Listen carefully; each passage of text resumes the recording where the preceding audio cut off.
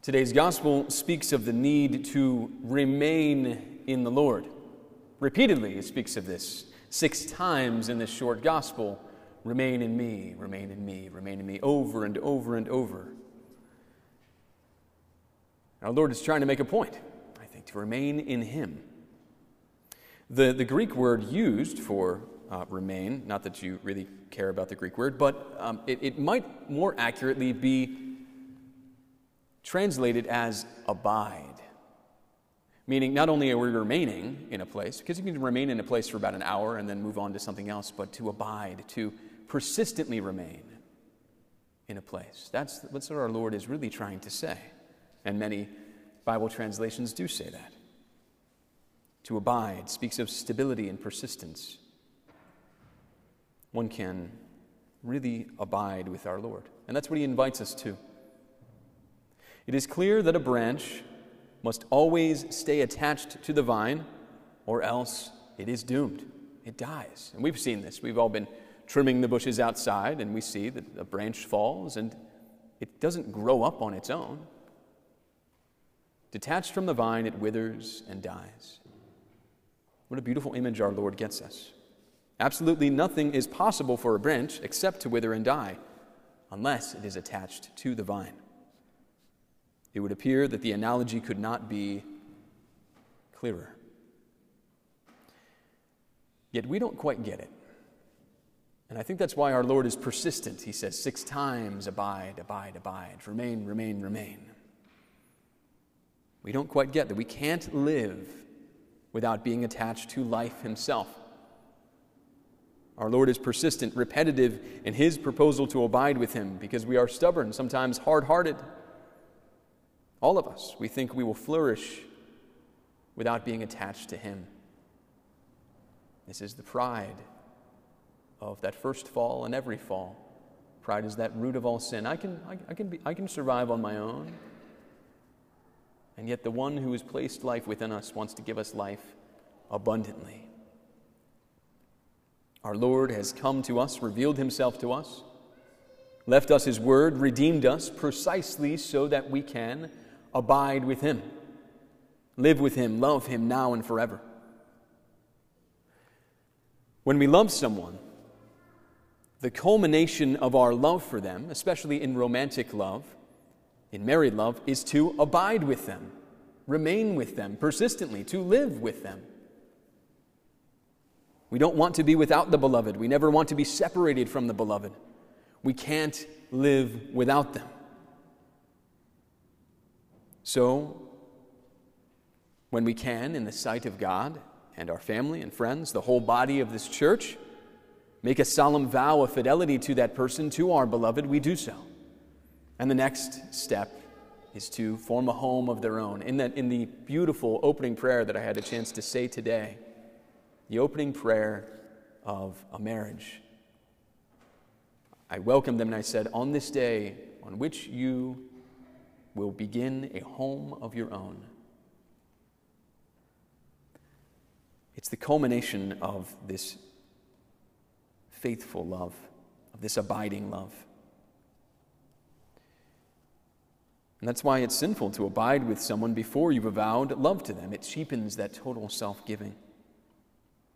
Our Lord compares His love to that of a bridegroom for his bride. So deep is His love for us that He wishes to abide with us in good times and in bad, in sickness and in health, to love us and to honor us. Who are we to be honored? And He honors us. For as long as we both shall live, and we are made to live forever. Our Lord desires to abide with us, to be joined unto us. So He makes a proposal of love to us in this gospel and in every Mass. Abide with me, stay with me, I love you. Be grafted unto me, for I am life, life without end. There is a beautiful mosaic in the Dominican church of San Clemente in Rome. And in the apse, which is kind of the half dome behind the altar, the main altar, there's this fantastic depiction of our Lord's desire to be joined to us of this beautiful image of our Lord who is the vine, and we who are the branches of that vine, grafted onto him. In the very center of this half dome, there is the crucifix. And there is our Lord, and upon the crucifix are 12 doves, signifying the 12 apostles. And these 12 doves are carrying seed, the seed of this vine, the fruit of this vine, out into the world, the entire globe. And from this cross are innumerable vines coming from the green wood, the life wood of the cross. And they spread out across the whole apse, across the whole half dome, the globe, encircling everything in creation, all the things our Lord has made. He's wanting everything to be bound up in his love. And among these circles of vines, attached to these vines, are the saints, the martyrs, the great ones, the ones who dedicated their life of love to our Lord, who grafted themselves to Christ, lived heroic lives of virtue.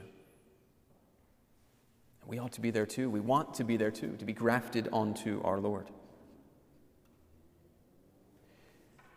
It is a beautiful illustration of our Lord's invitation to abide with him, to live life with him, attached to him. So how do we abide with and in the Lord? Well, Scripture gives us 4 ways, and I'll briefly go through them. 4 ways to abide and experience union with the Lord. First, Scripture, his word. Abide with the Lord in his word. From John chapter 15, if you abide in me and my words abide in you, ask whatever you will and it shall be done for you. And then John 14, anyone who loves me will be true to my word, and my Father will love him, and we will come to him. Abide with our Lord in his word. Delve deeply into the word of God. Having perhaps read the word of God, the scripture that we are going to read on every Sunday before we come to Mass, so we can delve deeply into the life of our Lord through the word that he has given us. Second, to abide in our Lord, Holy Communion. John chapter 6, he who eats my flesh and drinks my blood abides in me, and I in him. So intense is our Lord's love for us. So badly does he want to be joined to us that he gives us his very body as proof of his love. And when we receive him in Holy Communion, we are in union with him, intimate union with him. Third, prayer, especially communal prayer. To abide with our Lord, spend time with him. Spend time with him in prayer. Speak to him. Get to know him. Know, love, and serve him in this life, and be happy with him in the next. We hear in Matthew chapter 18, for where 2 or 3 are gathered in my name, there am I in the midst of them. Our Lord is with us when we pray. And fourth, keeping his commandments. From the first letter of John, chapter 3, those who keep his commandments abide in him, and he in them. Abide, abide, abide. These are the ways that we abide in the life of our Lord. That we live according to the law of his love. That we get to know him and love him and serve him in this life. So that it's not a big leap to be happy with him in the next. For we've been abiding with him this side of heaven.